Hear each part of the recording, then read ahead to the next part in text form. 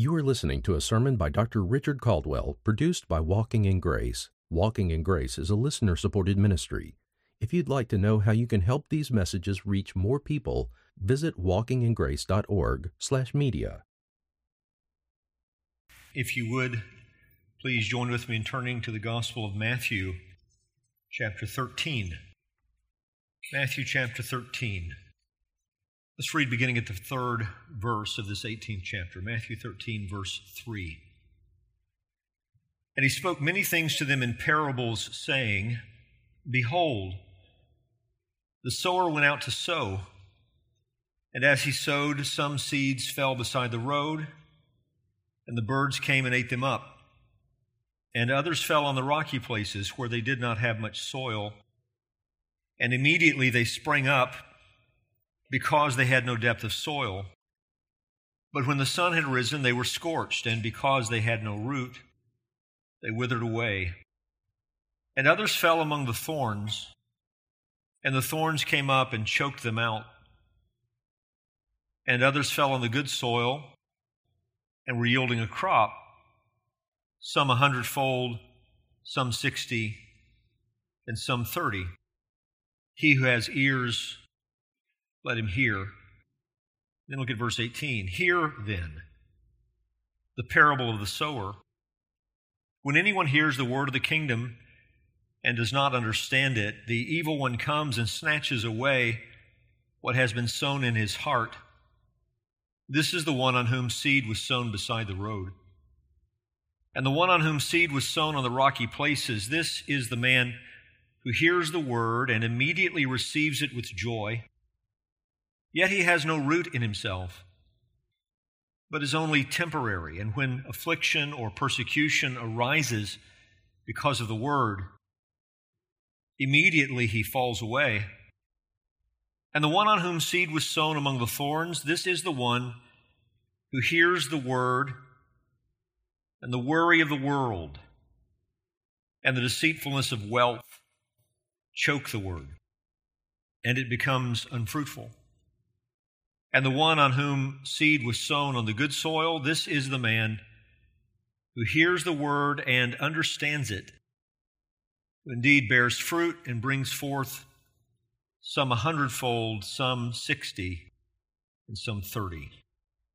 Let's ask our God's blessing on the proclamation of His word tonight. Father in heaven, thank you for this day, the Lord's day, that you give to us to worship you, to fellowship with our brothers and sisters in Christ, to be encouraged, to be edified.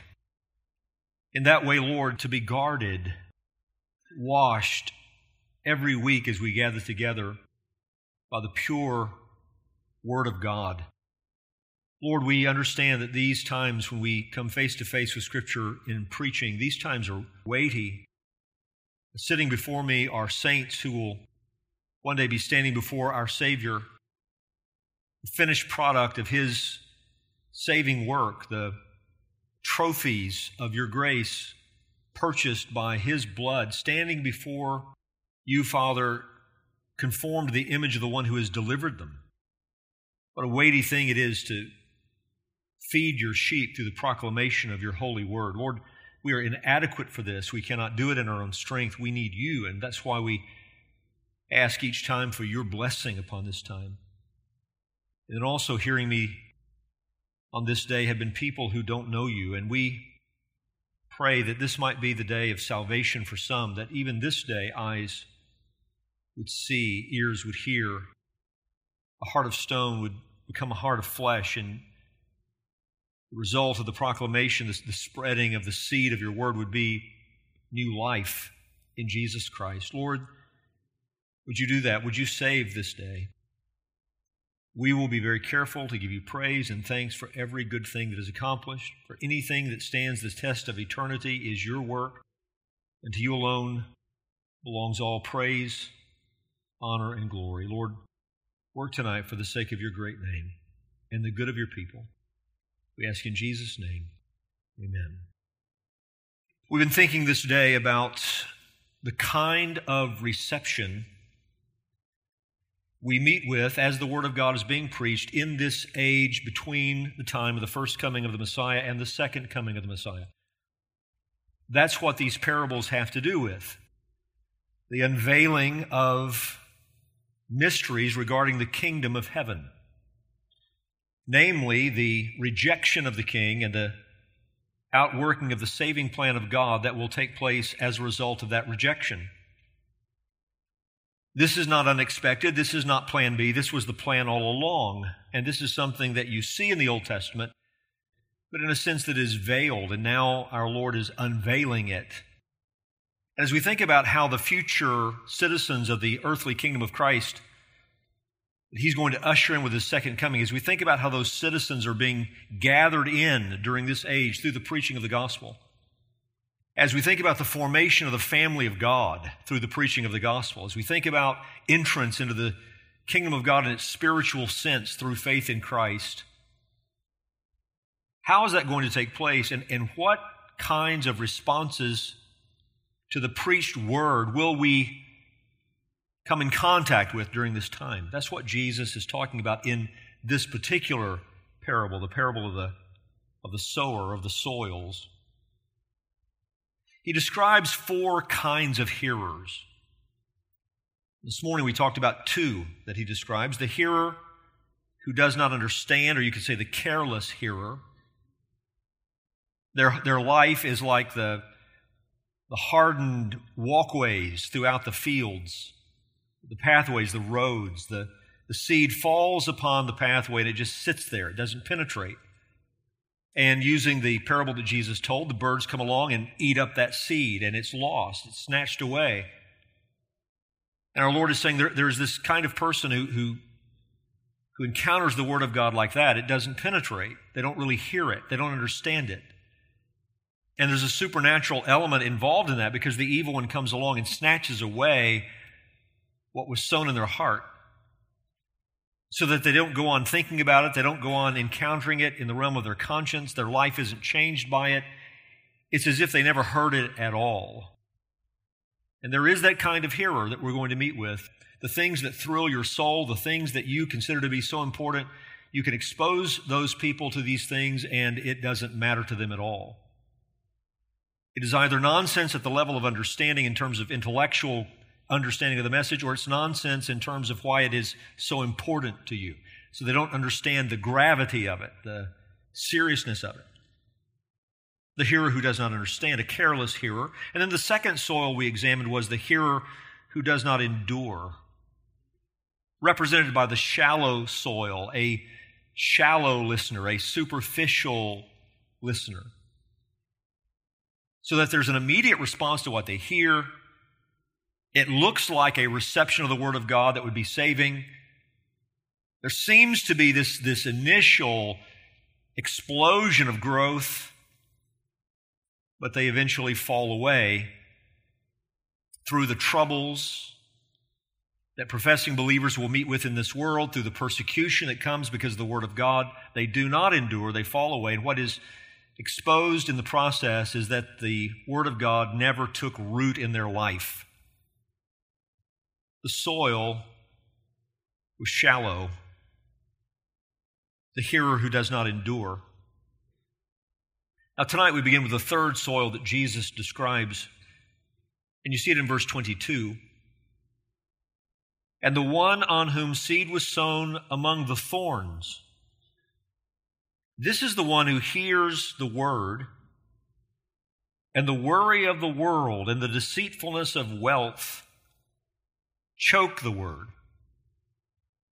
and it becomes unfruitful. Tonight we'll describe this hearer in this way: the hearer who has not been relocated. The hearer who has not been relocated. What I mean by that description is that while this person hears the Word of God and might even seem to receive the Word of God, their citizenship never changes. The spiritual domain in which they live their life has never changed. They are a worldly hearer. They've never been relocated. Philippians chapter 3 describes the two realms in which human beings live. There are only two. Philippians 3:18 says, "For many, of whom I've often told you and now tell you even with tears, walk as enemies of the cross of Christ. Their end is destruction, their God is their belly, and they glory in their shame." And then he says this, "with minds set on earthly things." He's describing false teachers, but this is lost humanity. They are headed for destruction. They live according to their appetites. Their God is their belly. There is no real reverence for God. They glory in things that are shameful. But perhaps the overarching description that encompasses all of that is they live their life on this earth as if the earth is all that there is, as if temporal things are the only things that matter, with minds set on earthly things. But, verse 20, our citizenship is in heaven, and from it we await a Savior, the Lord Jesus Christ. Their minds on earthly things, your minds fixed in the heavens, where your citizenship is and where your Savior is, and you're waiting for His return. So that even as you're living your life in this temporal realm, you're living with an everlasting hope and an eternal focus. How did you come to be such a person? That your citizenship is in heaven and your heart is fixed on your Savior who is coming from heaven, so that your ambitions and goals and longings and desires are fixed in the heavens. How did this come to be? The answer is, of course, salvation. The day that you were saved, your citizenship was relocated. You became a citizen of heaven. Ephesians 2:19 says, "So then you are no longer strangers and aliens, but you are fellow citizens with the saints and members of the household of God, built on the foundation of the apostles and prophets, Christ Jesus Himself being the cornerstone, in whom the whole structure being joined together grows into a holy temple in the Lord." Fellow citizens with the saints and members of the household of God. A new kingdom, a new family. A new citizenship, a new brethren. And with that new citizenship comes new desires, new ambitions, a new way of living life. It results in a new mind. Hebrews 11 describes what you see in human lives where there is genuine faith. In the 13th verse it says, "These all died in faith, not having received the things promised, but having seen them and greeted them from afar." This is what faith produces, a new set of eyes. You can see what God has promised, though you've not yet met with it. You have welcomed it from a distance. You're not yet there, but you long for it. And in such a life, listen to the next statement, "and having acknowledged that they were strangers and exiles on the earth." This is our confession. We're living our lives now in alien territory. This is not our home. This is temporary. It's not for forever. And we can see that. We know that. We acknowledge that. So our citizenship is in heaven. And then verse 14 says, "For people who speak thus," who talk like this, "make it clear that they are seeking a homeland." If they had been thinking of that land from which they had gone out, they would have had opportunity to return. But as it is, they desire a better country, a heavenly one. Therefore, God is not ashamed to be called their God, for He has prepared for them a city. We are not yet home, are we? We're not home yet. And so we are missionaries until we see our Savior face to face. We are here on assignment. There is something for us to do that has eternal value, both in knowing our God and making Him known. This is how we think. This is what we see. This is what we say, this is what we seek, this is how we live. And that's the result of salvation. Salvation has resulted in a relocation. In spiritual terms, that is real, but even in terms of our perspectives, what motivates us, what we desire, something has changed, hasn't it? For forever. Colossians 1:13 describes it this way: He has delivered us from the domain of darkness and transferred us to the kingdom of His beloved Son. Now, where that transference has happened, where that relocation has taken place, the Word of God will produce fruit. But where someone is encountering the Word of God, even though they've heard it, initially they seem to respond to it,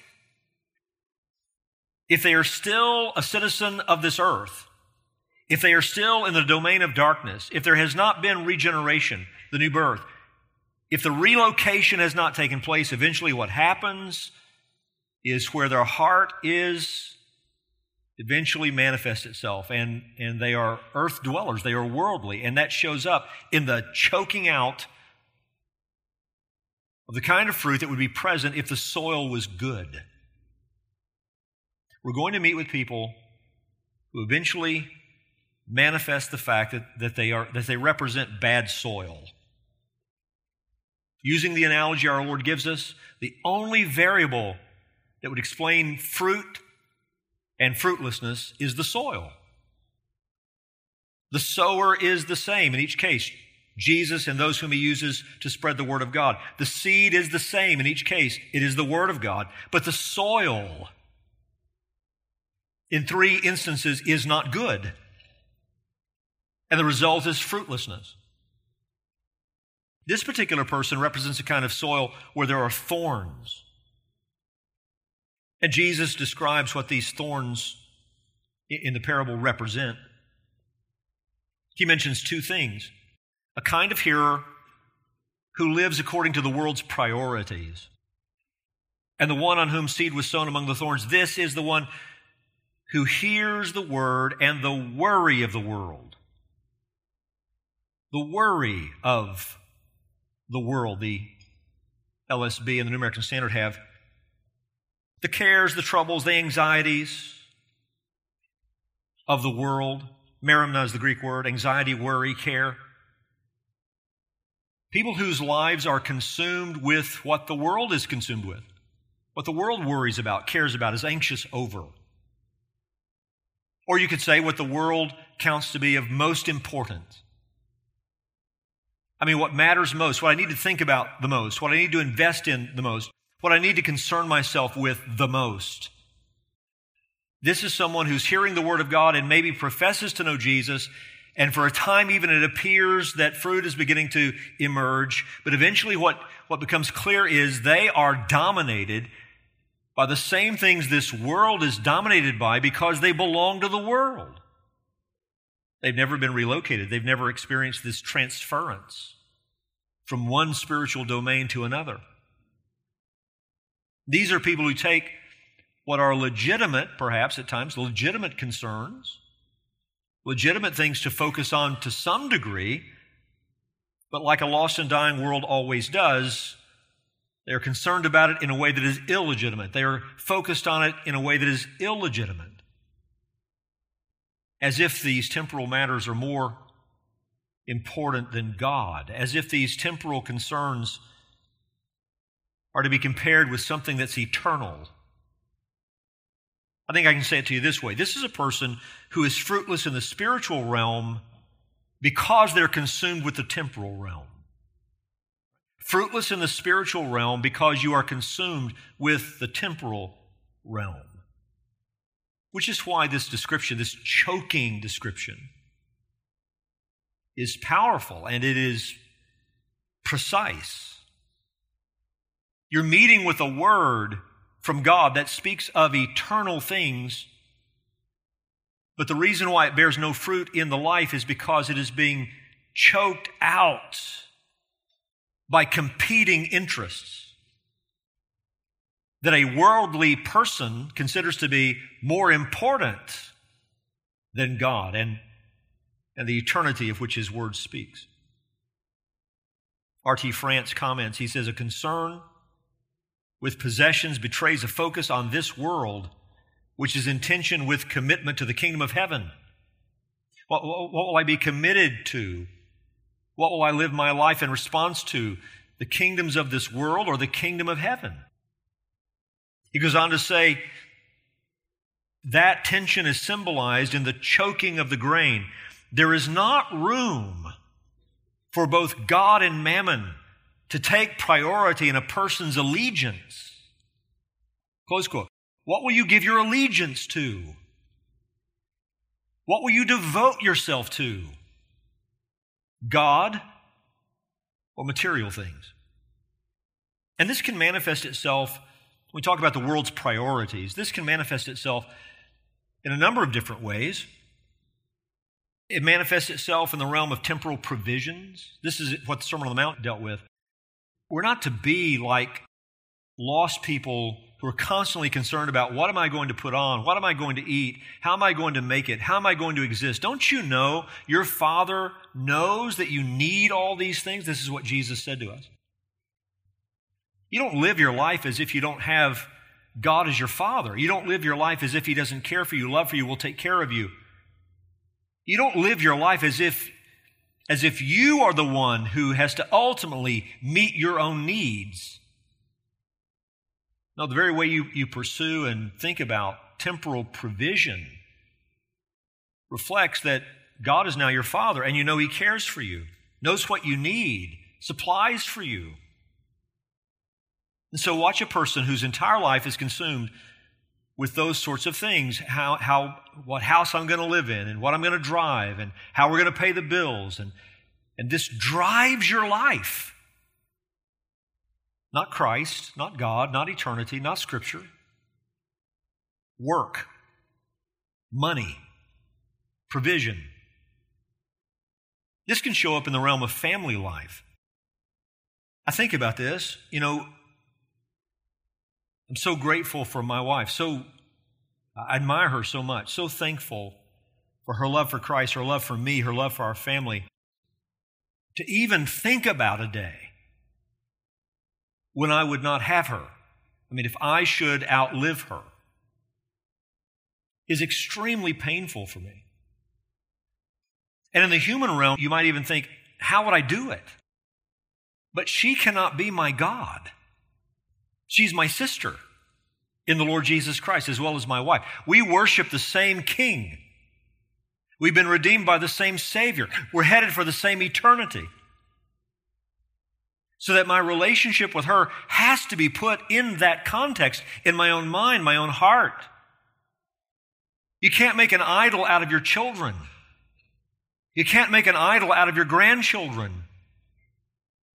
This is why our Lord said that if we love anybody more than we love Him, we're not worthy to be His disciples, because somewhere, sometime in everybody's life, your devotion to Christ will be tested by family relationships.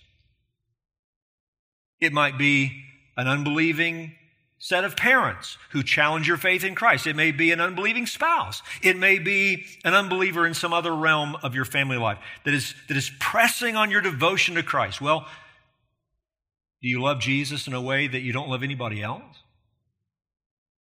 Is He Lord? Will you disobey Him in the interest of preserving a family relationship? And sometimes you see people who choose the temporal realm over the eternal, and it shows up in that category, in the category of family life.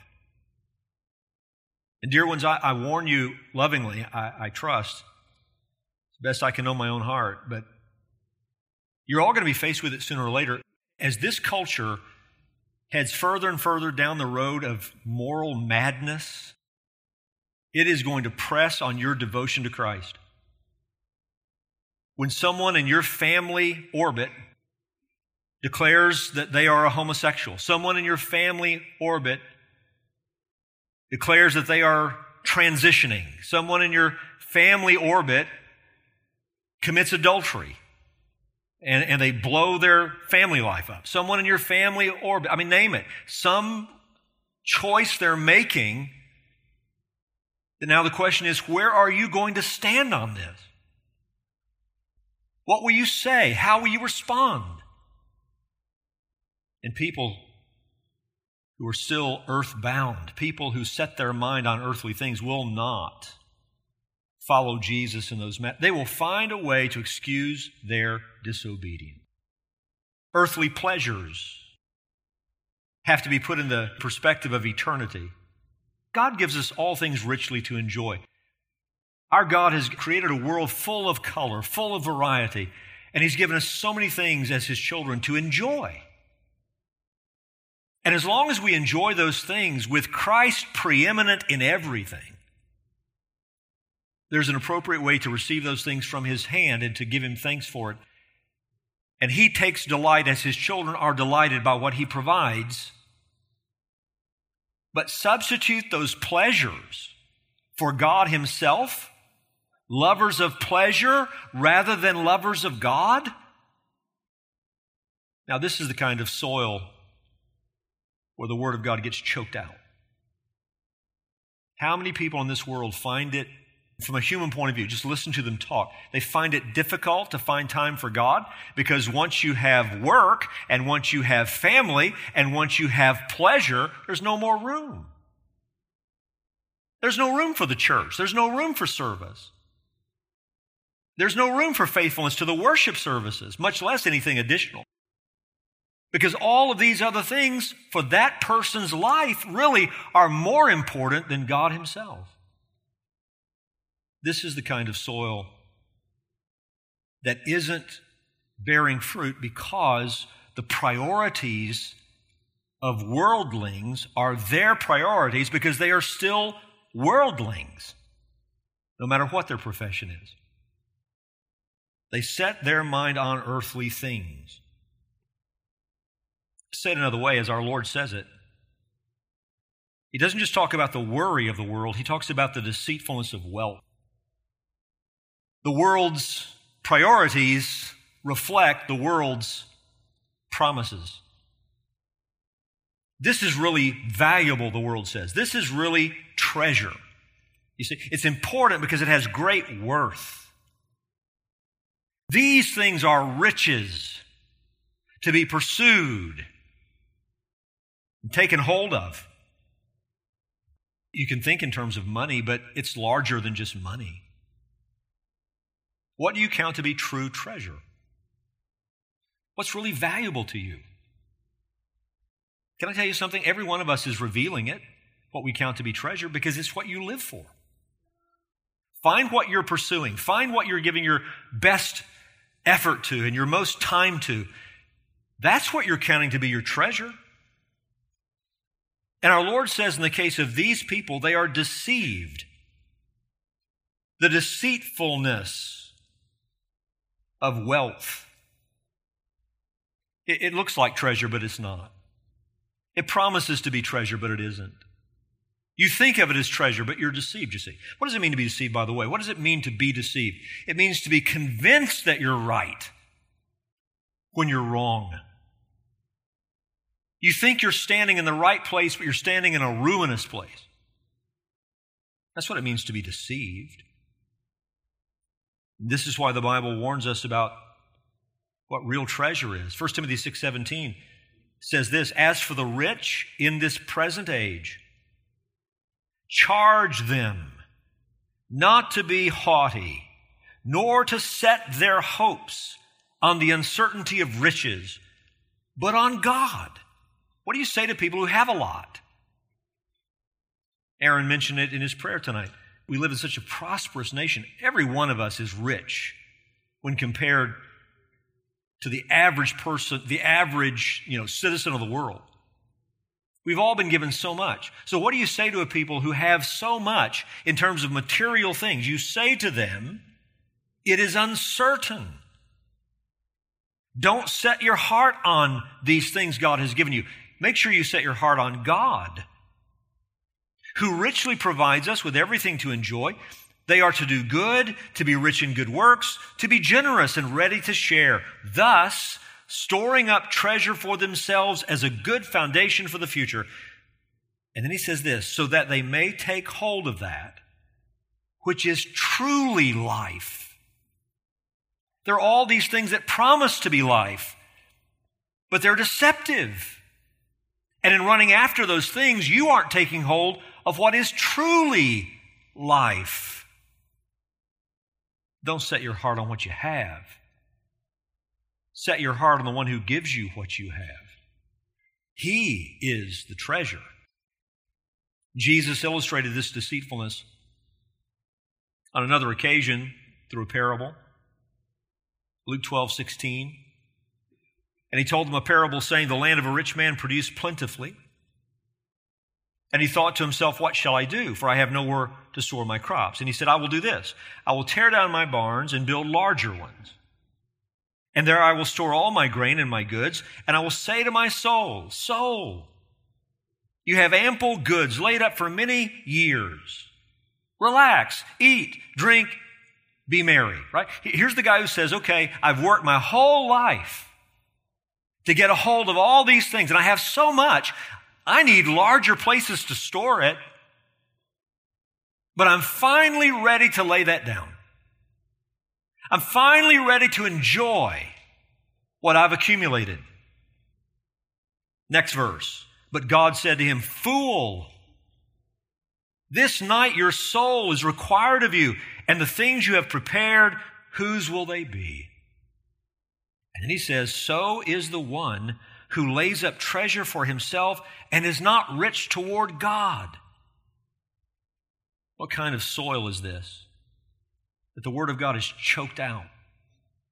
It's someone who hears the Word, who may even seem to receive the Word, who may profess to believe the Word, but there's never been a relocation. Their citizenship is not in heaven. They are not a member of the family, the household of God. And the evidence of that is they set their mind on earthly things so that the world's priorities are their priorities and the world's promises represent their treasure. And the result is they are fruitless. John MacArthur wrote, the third patch of soil is infested with thorns and represents the man who hears the word but is too worldly for it to take root and grow in his heart. This person hears the word of the gospel and may make a token profession of faith, but his first love is for the things of the world, and his worry about or preoccupation with those things blinds him to the importance of the gospel or anything else spiritual and eternal. He loves riches and lives as if they are the answer to all his needs and desires. He is oblivious to their deceitfulness, to their utter inability to satisfy the heart or bring lasting happiness. He does not notice his deceiving worldliness chokes the word because his attention is on his riches, possessions, prestige, position, and other things of the world. He is not even aware that he has lost what knowledge of the word he once had, or that his spiritual life is totally unfruitful because he has no real interest in such things. Think about that choking imagery. James Montgomery Boyce said this, riches do not choke a person all at once. It is a gradual process.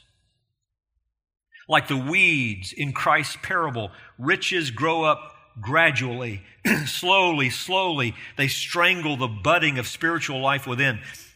Beware of that if you either have great possessions or are on your way to acquiring them. Above all, beware if you are saying, I need to provide for myself now. I'll think about spiritual things when I'm older.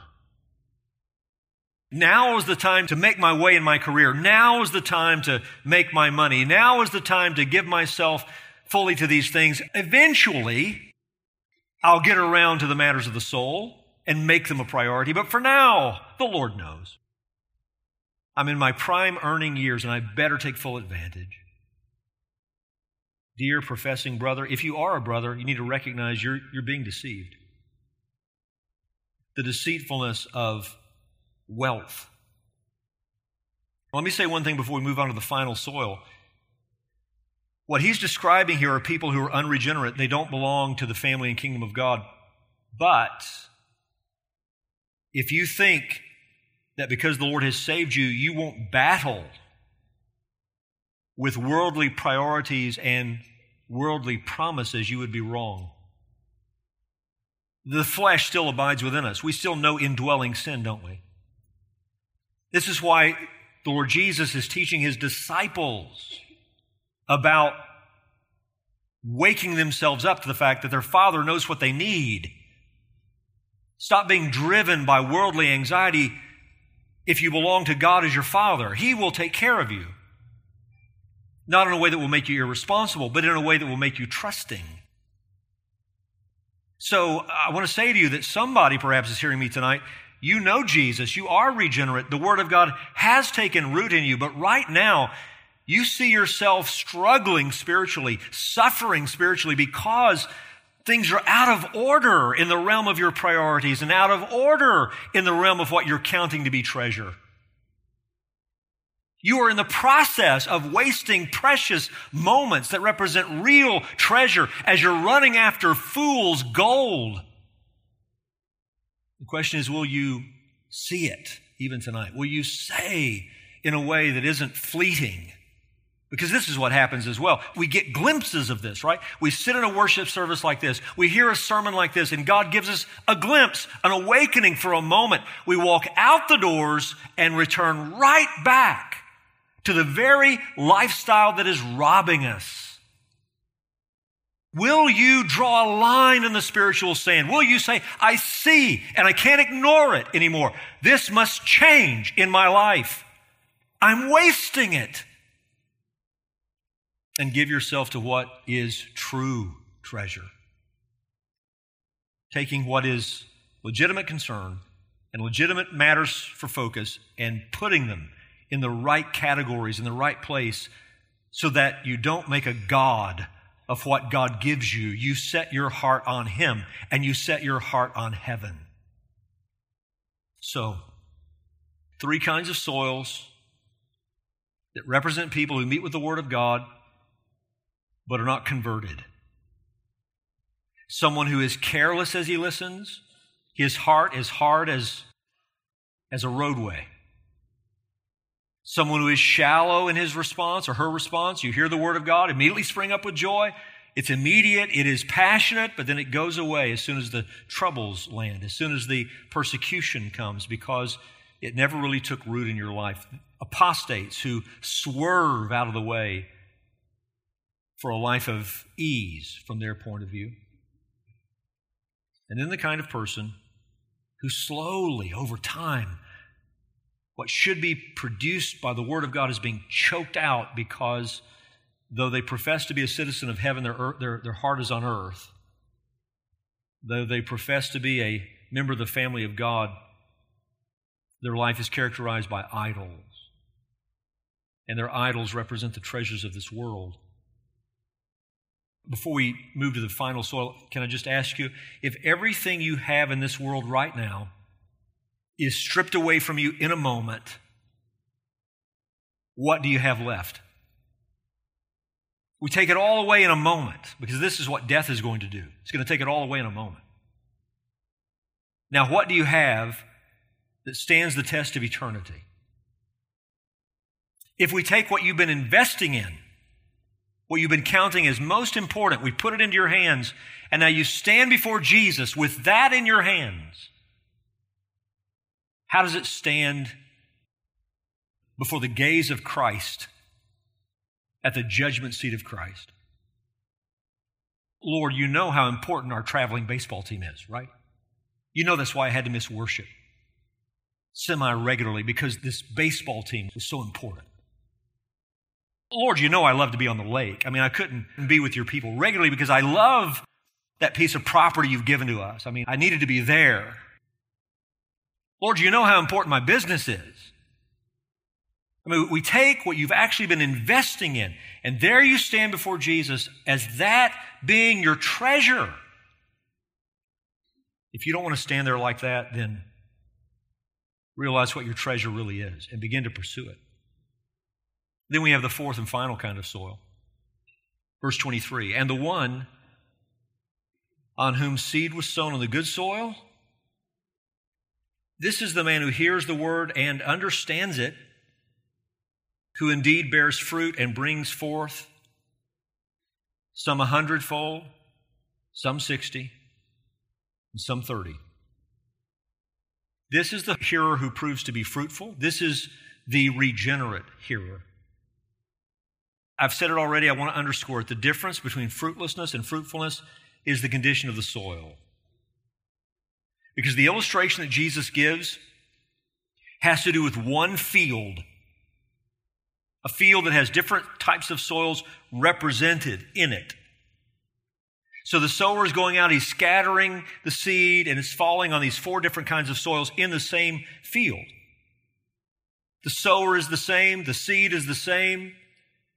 One field, which means the same elements, right? The same amount of sunshine, the same amount of rain. The difference is in the soil. Why did the seed of the gospel take root in your life? Why was it that you heard it in a way that there was genuine saving faith in response? You took hold of Christ. The answer is because God did something to change your soil. Regeneration produced the element in which the seed fell and took root and produced fruit. God changed your heart. And so this is someone who understands the message. Good soil. This is the man who hears the word and understands it, not just intellectually, but devotionally. You get it. You take it to heart. It takes root in your heart. You believe it. You act on it. You're changed by it. You heed its call. You submit to its command. The gospel comes in the force of command. Believe on the Lord Jesus Christ, and you heard it in that kind of way so that you committed your life to the one who took hold of you, the Lord Jesus Christ. And the result is you bear the fruit of salvation. The fruit is wondrous. Think about what he's describing. You get, in some cases, 100 times more than what you sowed. What was sown produces 60 times more. What was sown produces 30 times more. Leon Morris said this, commentators disagree as to whether these figures are an exuberant exaggeration to bring out the bountiful nature of the crop or whether they are meant to be taken literally. Without knowing the seed, it is not easy to be dogmatic. Maize, for example, might well produce 100 or more seeds, though with wheat that is not quite so likely. But in any case, Jesus is making the point that in good ground, carefully nurtured seeds will produce an abundant harvest. It may also be significant that not all produce the same amount. There are different responses that are acceptable. I'll talk about that in just a moment. But I think what the parable is meant to indicate is the result is supernatural. I look at you, I look at God's people, and I see what is supernatural. People who love Christ, that's supernatural. People who love each other with a love that is the love of God, that's supernatural. People who love the Scriptures, that's supernatural. People who love to serve, who will sacrifice of themselves for the spiritual good of somebody else, that's supernatural.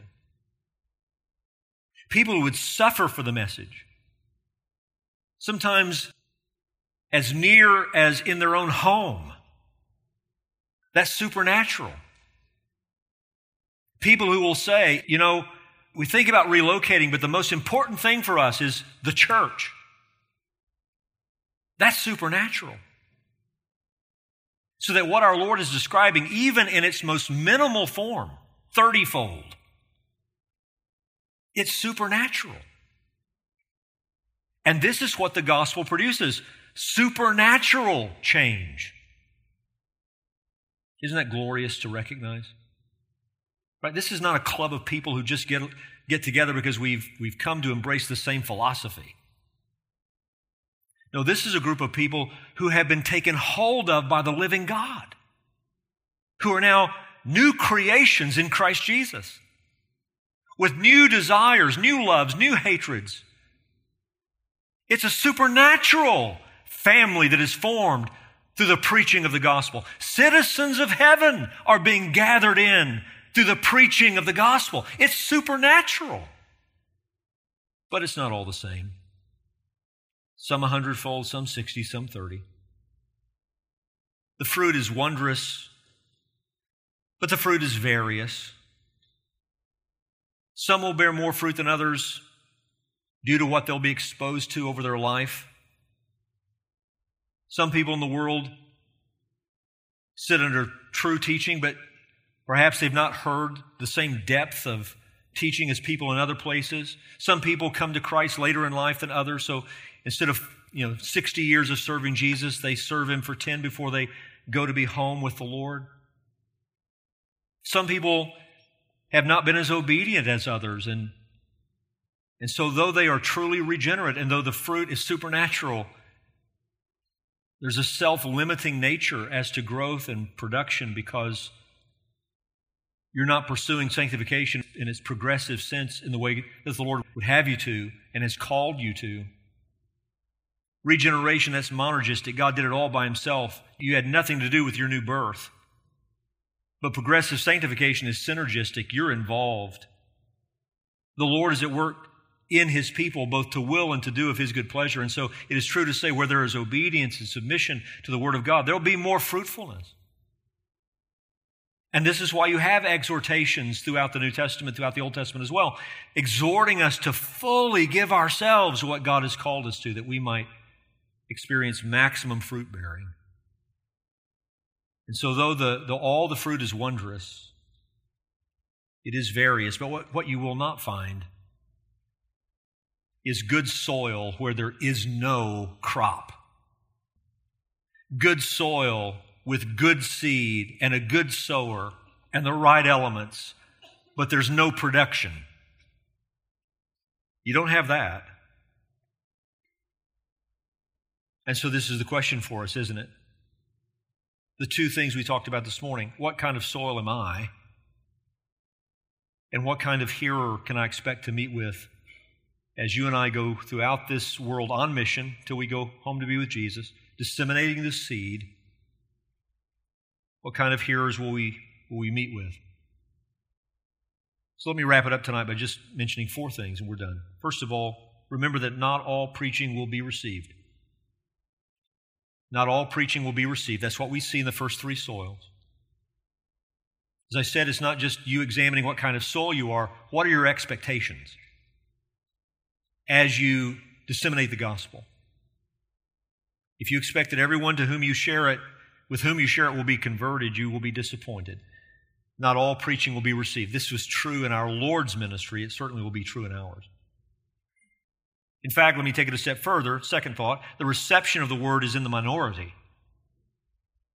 The reception of the word, saving reception of the word, is in the minority. Three soils represent ultimate rejection. One soil represents salvation. So you're going to meet with more rejection than reception as you share the Word of God. Are your ministry expectations rightly oriented? Do you understand you're going to meet with a lot of rejection? Third thought, even the most enthusiastic reception, initial reception, is not final proof of salvation. Time and fruit are the evidence. Time and fruit. And so let us exhort each other all the more, lest there be an evil heart of unbelief in us. Right? God uses the warnings passages and the exhortations of His Word, in the case of those whom He has saved, to fuel our continuance. We persevere, but it is the result of His preserving power. He preserves us in and through faith. And so let us remind each other the ultimate evidence that the Lord has saved us is not some decision we made 20 years ago, but the fact that we love Jesus tonight. And so let us go on loving Jesus. Let us go on having heavenly priorities. Let us go on storing up treasure in heaven so that when we see in each other perhaps that wrestling with worldly priorities and worldly treasure, let us exhort each other, oh, dear brother, sister, Aim higher. Lift your eyes up. Know what the Lord has saved you for. And pursue it with all your heart. Last thought, the fruit will be different in each one of us. But if we are saved, it will not be absent in any of us. And so, people whom I love, I ask you, when you look at your life, do you see fruit? Do you see something supernatural? A love for God you didn't know before. A heavenly focus you didn't know before. A different evaluation of treasure that you didn't know before. A relationship to the Word of God that doesn't go away. Can it be said of you, you're a citizen of heaven? And it's known by what you see, Hebrews 11, and by what you seek, and by what you say. You acknowledge and confess that you're just a pilgrim here, an alien, a stranger, so that the fruit of heaven is born in your life even as you live on earth. May the Lord grant assurance to His people. May the Lord awaken and save those who are not His people. And the church would say, amen. Let's pray. Father in heaven, thank you for your holy word. Thank you, Lord, for the ways in which it is merciful. What a mercy that we would hear these things on this side of eternity. What an opportunity is set before men and women, the good news of the kingdom, the good news of the King. Salvation set forth before people, not based on their performance, but based upon the finished work of your Son, offered freely, received by faith alone. What grace and mercy that you would bring this good news to us in clear terms before we die. Lord, would you grant that we would live even while we live, that we would embrace what is truly life, that we would not waste our lives. You've given us life. Now, Lord, let us walk in it. Strengthen us to see what pathway that is, and strengthen us to pursue it with all that we are. For the sake of your great name and the good of your people, we pray. In Jesus' name, amen.